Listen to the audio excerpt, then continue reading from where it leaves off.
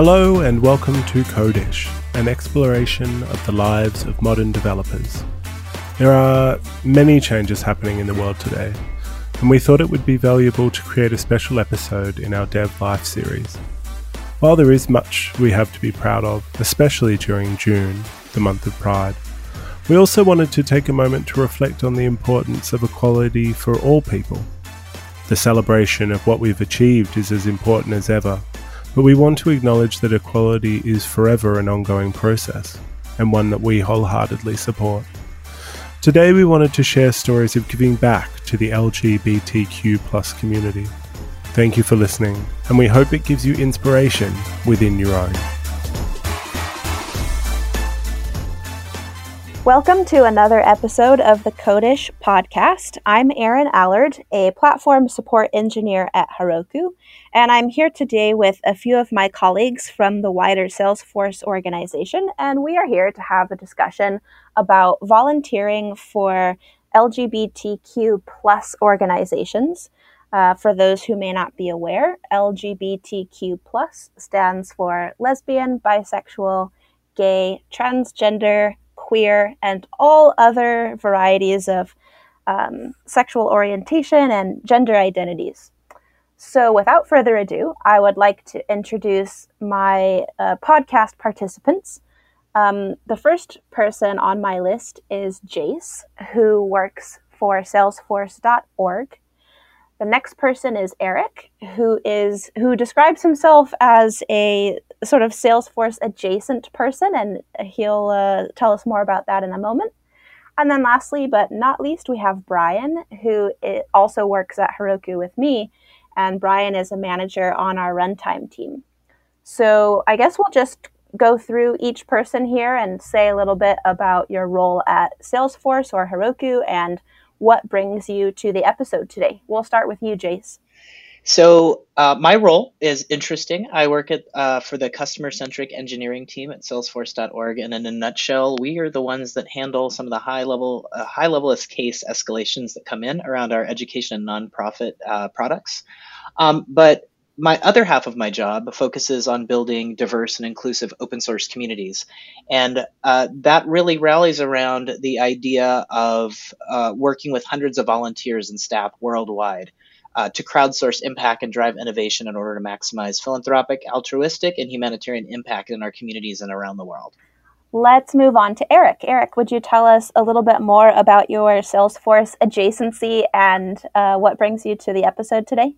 So my brother joined Salesforce as a developer about a year or two ago.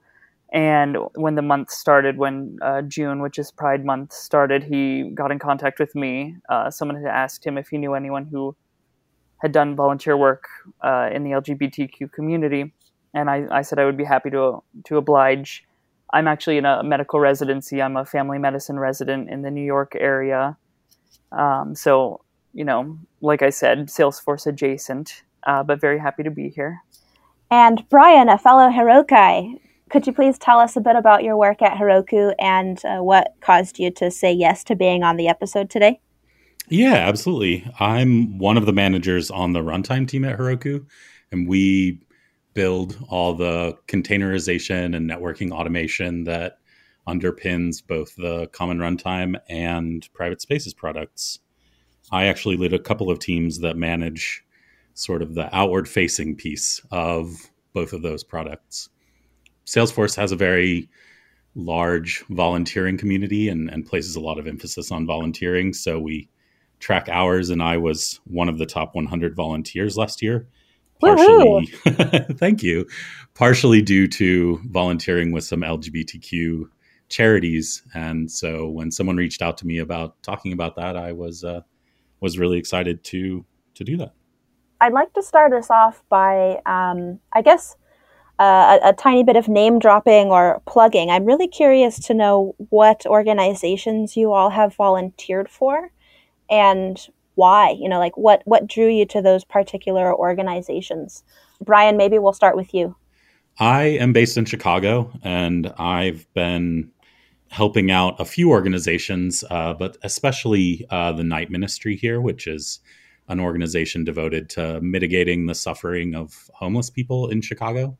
And among other things, they have a lot of education initiatives and a lot of social services things, and operate a van that drives around a very LGBTQ heavy area of the city and offers medical services to homeless people.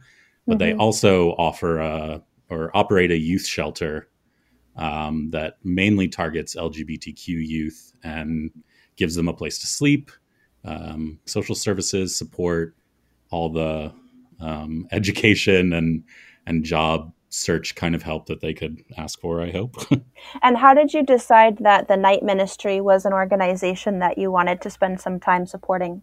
I mean, homelessness is a really important issue to me, and I think particularly queer youth and obviously all the intersections with various other minorities. Like, you see a lot more homelessness in those populations, and so that seemed like an ideal fit to me. I also, a long time ago, I realized several years after coming out that coming out may be like a very personal thing, but as you age, it's really about building a support network for the people around you and the people that come after you that are struggling.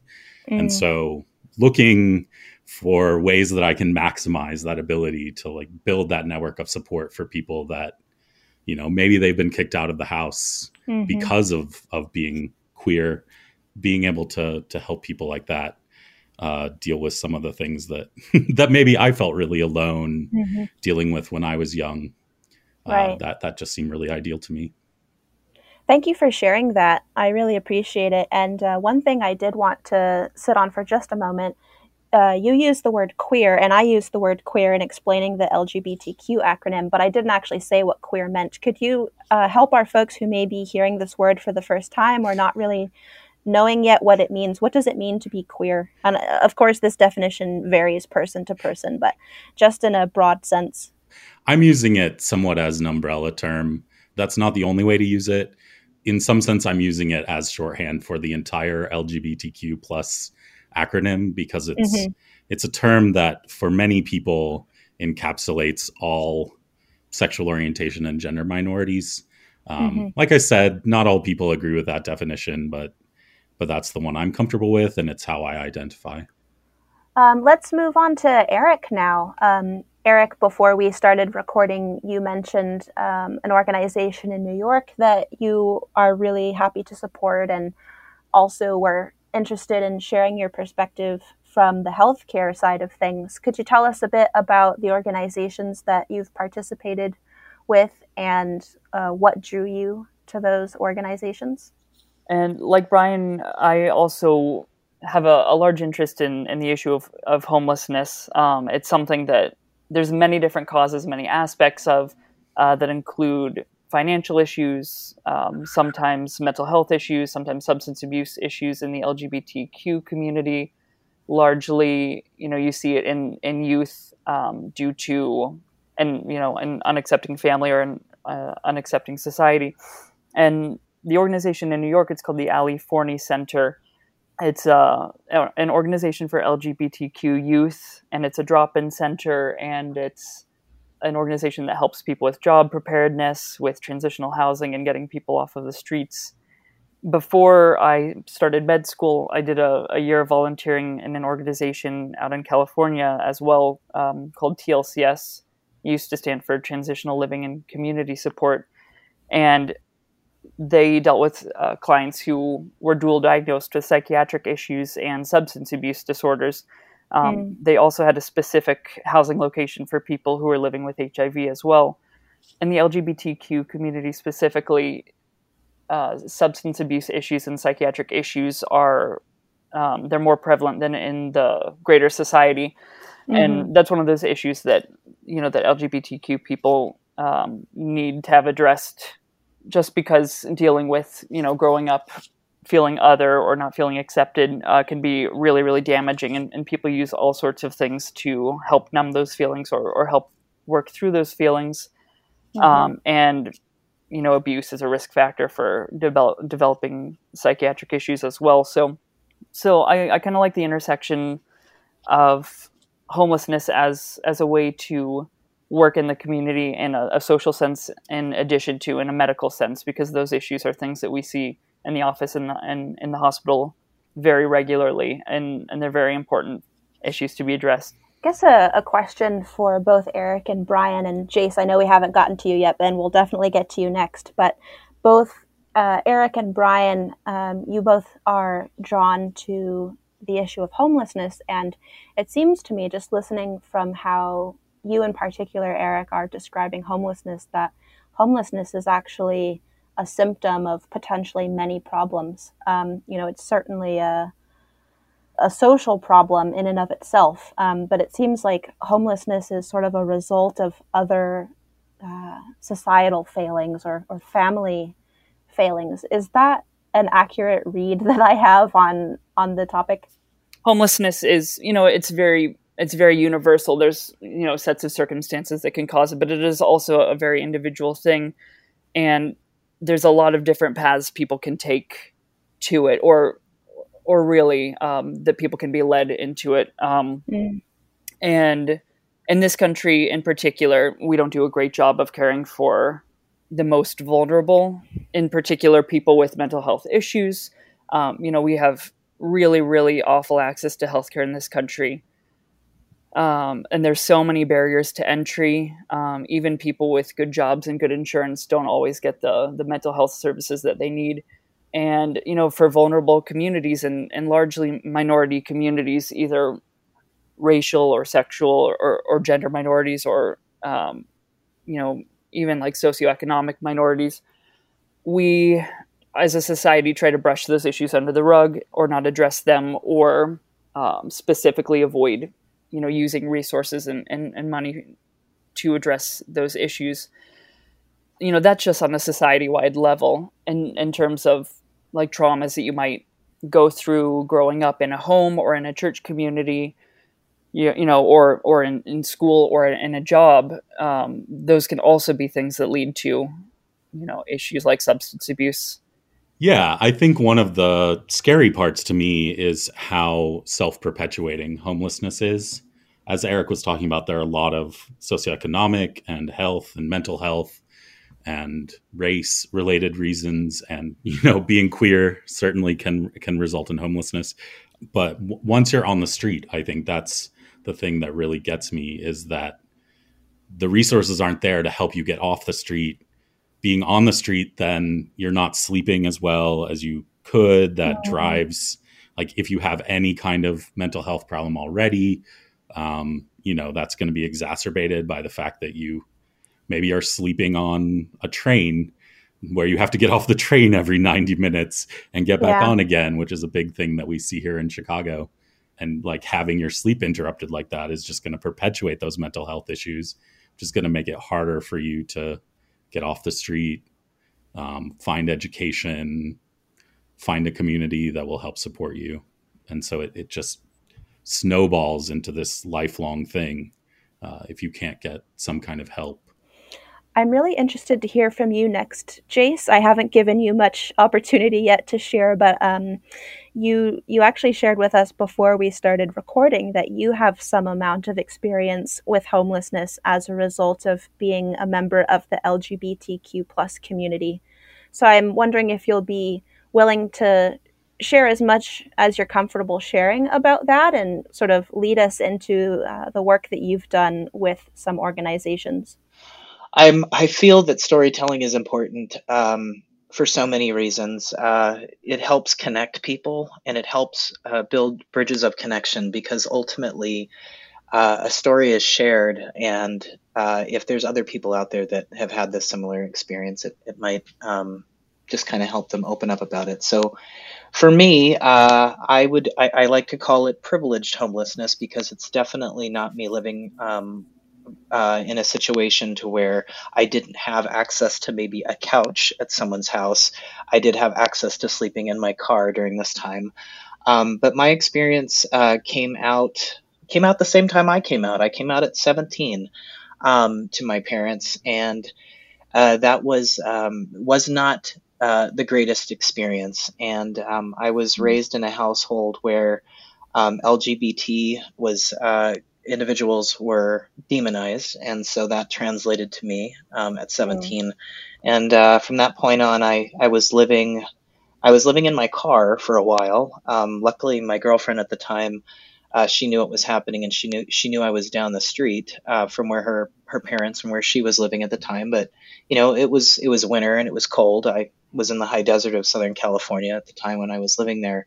But it was scary. It was very scary because number one, just not having access to the people that you look up at when you're growing up as being your rock, not having the parents or your siblings there to support you, and just kind of feeling abandoned at a time of your life where you kind of make this choice: am I going to live or die? And you choose to live, and the door kind of gets shut in your face. But I will say that through those experiences, it did help me find a part of myself that really is a very resilient part of myself, and it has helped me through several transitions in my life.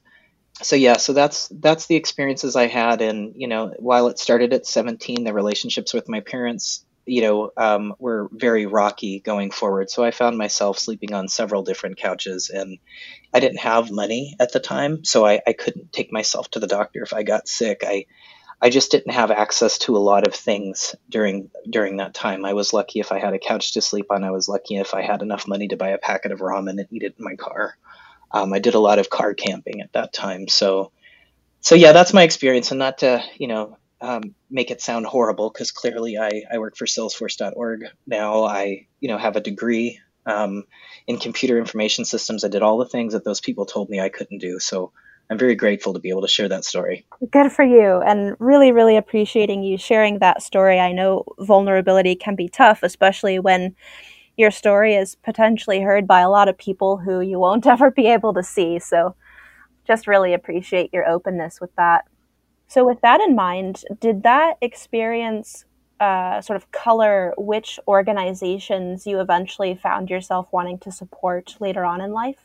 Oh, you bet. You bet. I can talk to you. The one organization I definitely want to highlight, because it has played such an active role in my life, is a nonprofit called weareamplify.org. They focus on advancing empowerment through education and community for underrepresented individuals in technology. Now, when I'm talking about underrepresented individuals, I'm talking about Black people, people of color, transgender people, non-binary people, neurodiverse, women, etc. Now, I want to pause for a second because I want to reflect on a couple terms here. Fantastic. Yeah. Some of the terms I'm going to be talking about, you can look in several different resources. You can talk to several different individuals. They're going to give you different responses. But the definitions I'm going to give you for transgender and non-binary are coming from hrc.org/resources/glossary of terms. So in case any of the listeners want to go and take a look, this is where those terms are coming from. So for transgender, transgender is an umbrella term for people whose gender identity and or expression is different from cultural expectations based on the sex they were assigned at birth. So for example, as a transgender person myself, I was assigned the sex of female at birth, but I identify as male. So when we talk about non-binary, it's an adjective describing a person who does not identify exclusively as a man or woman. So neurodiversity focuses on individuals with neurological differences that should be recognized and respected, such as autism, dyslexia, etc.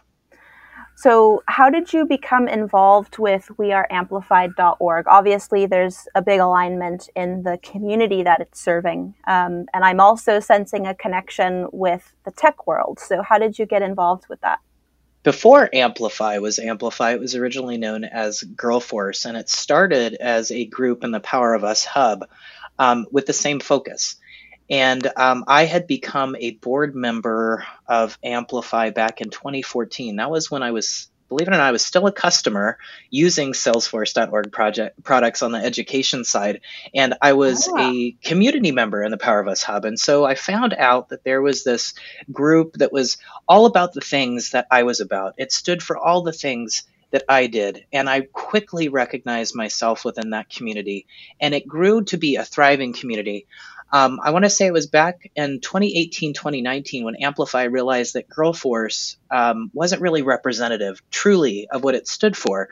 And so what they decided to do, and what we decided to do at the time, is that we figured we need to rebrand. We need to rebrand to something that that we can align with and that we feel is of value to how we see ourselves, how we see each other, and how we want to see the world. And so we focused on the fact that we amplify voices.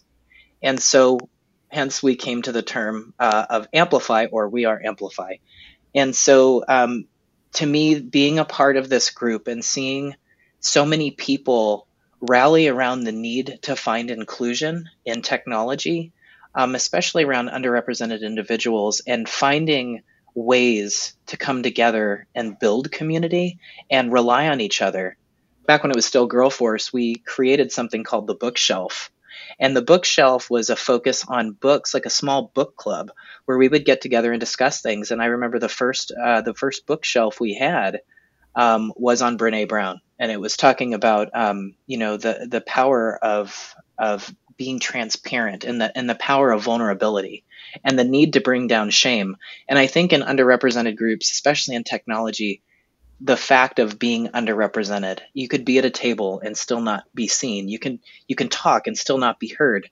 The fact that we have this group of individuals, of like-minded individuals, including allies, being able to amplify our messages and our words was something that was incredibly powerful to me. And so when Amplify became more than just a group in the Power of Us Hub and it became its own nonprofit, I wanted to do everything I possibly could to help everyone that was a part of this growth, go global. And We Are Amplify has groups all over the world now. And Wow. It's amazing. And the fact that in the Power of Us Hub, over 5,000 members alone, these are active members. So, and our numbers keep growing. We also have an ally aspect of We Are Amplify as well. So there's a lot of learning opportunities. There's a lot of events that happen. So if anyone's interested in learning more, if you go to weareamplify.org, you can find out about local events that are taking place. You can find out about volunteer opportunities and things like that. But definitely check it out. If you're looking for a way to invest your time in supporting underrepresented communities, then Amplify, I would say, is the center of that. And they have a lot of great opportunities. So that's how Amplify came to me.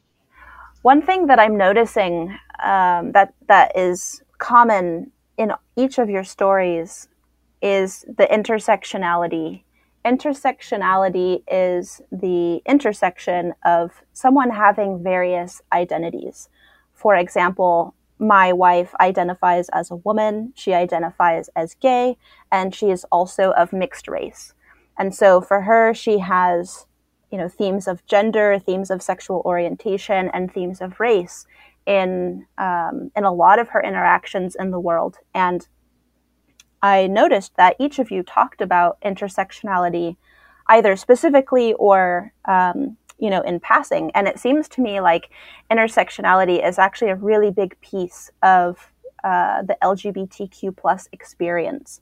So I just want to spend a few minutes talking a bit about this, and I'll leave it kind of open. And I guess I can start by sharing that the Outforce group at Salesforce, which is the affinity group, if you will, for LGBTQ plus folks and allies, has been focusing their energy this Pride Month, Pride 2020, on trans Black people, for example. Brian, I'll pass this off to you first. Do you have anything you want to share with respect to intersectionality?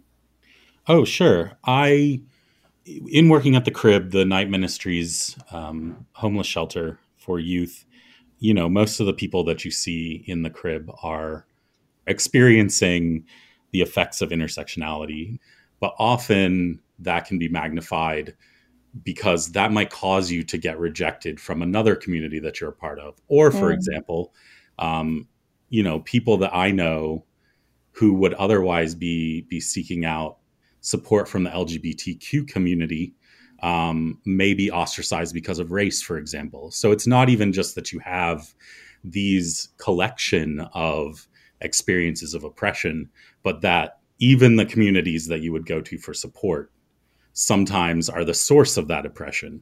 So you end up with this really, especially some people, like trans Black women might experience multiple layers of this kind of oppression where they all interact with each other. And so instead of having just the queer blanket or the Black blanket, they have just layers of blankets piled on top of them until they're completely weighed down.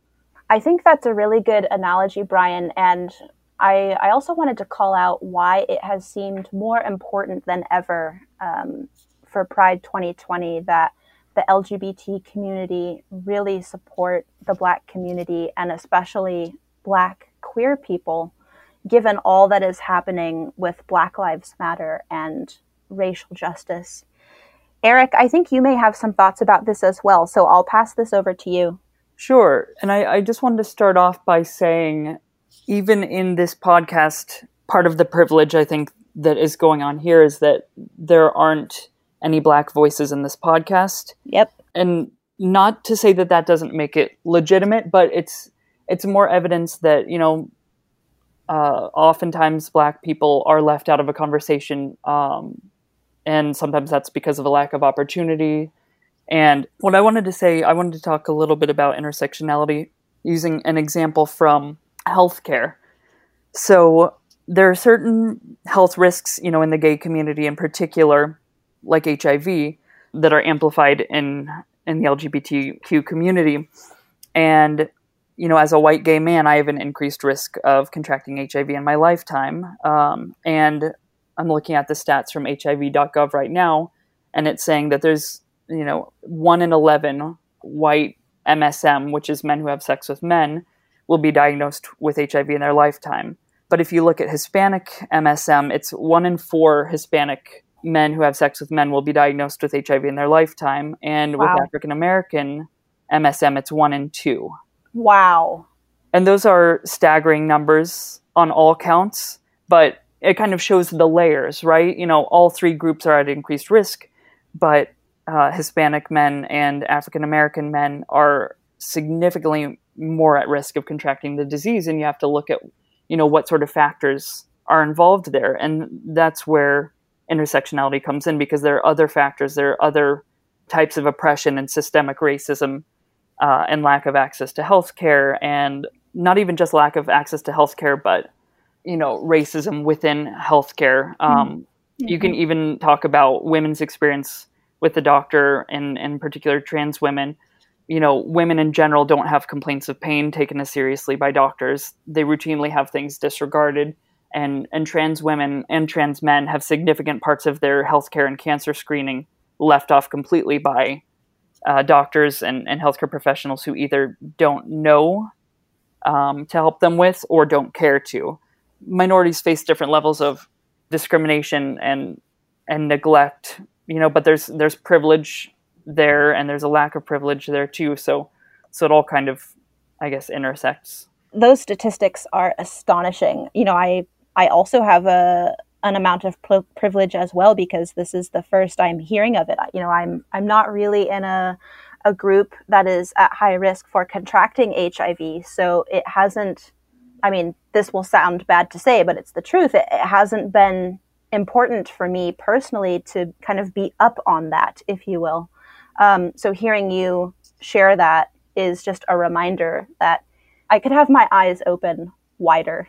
It's important to keep perspective too, because any minority group has issues that they face, and not every group is ever going to fully understand or be fully educated on all the discrimination, types of discrimination that other groups face. But, we can be kind to other people who aren't going through what we are, and allow for them to have make an earnest attempt to be better and to educate themselves and to be supportive. And when we are the ones who are not educated, to make that honest effort to understand other people and to support other people when they're facing things that we don't necessarily understand or aren't subject to ourselves.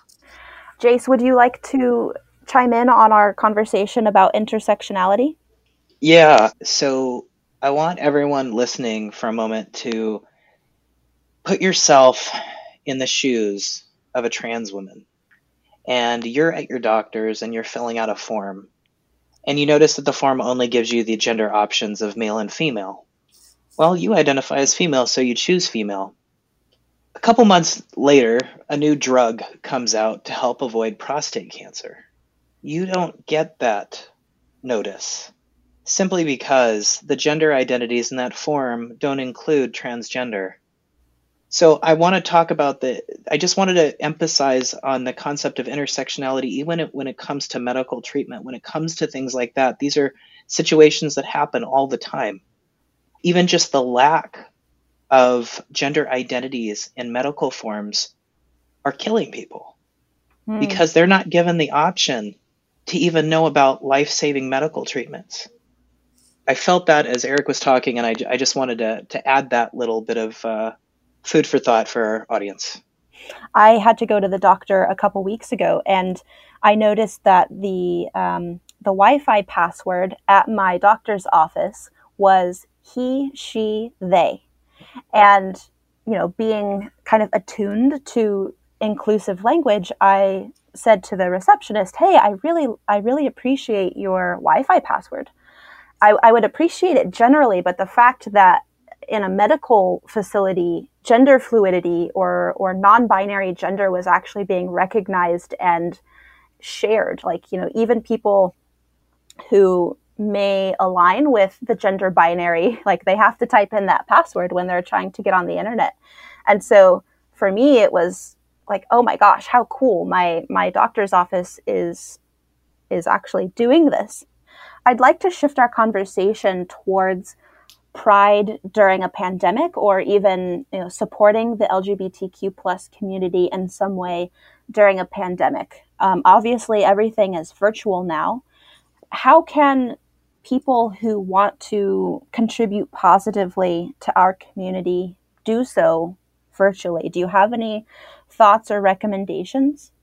I would just say from a Pride perspective, in a COVID-19 world, and making sure that we're all still doing our very best to stay connected, is just reach out to your social networks, at this point. Like, look on Facebook, look what types of activities are happening, or, take it to Twitter.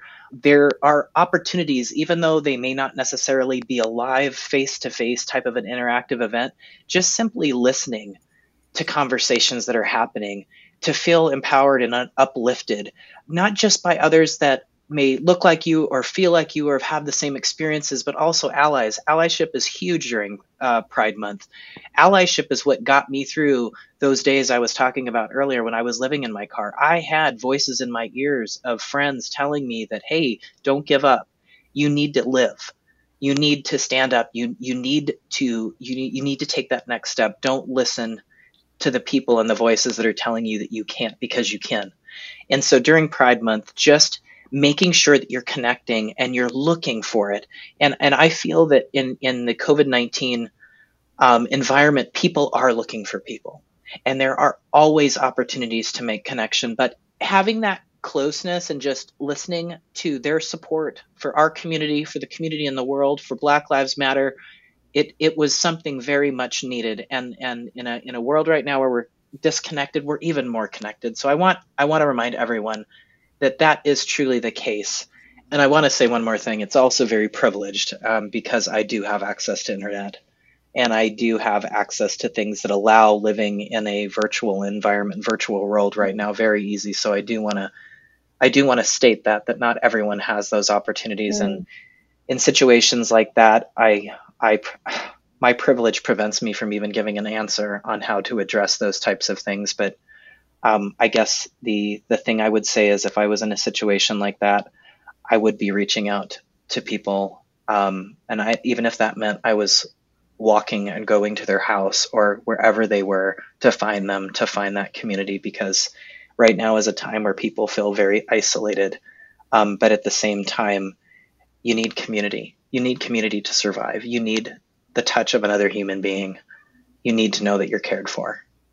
And another thing to think about is that while we're all stuck home alone, or with chosen families as adults, there are a lot of people who are stuck home with not chosen families, who are more vulnerable than ever right now. Mm-hmm. And you think of kids and adolescents who are coming of age and starting to understand their sexual or gender identities, stuck in a house 24/7 with people who may or may not be supportive. And I think back to myself as a little gay kid thinking that by default there was something wrong with me and that the world was against me and everyone hated me.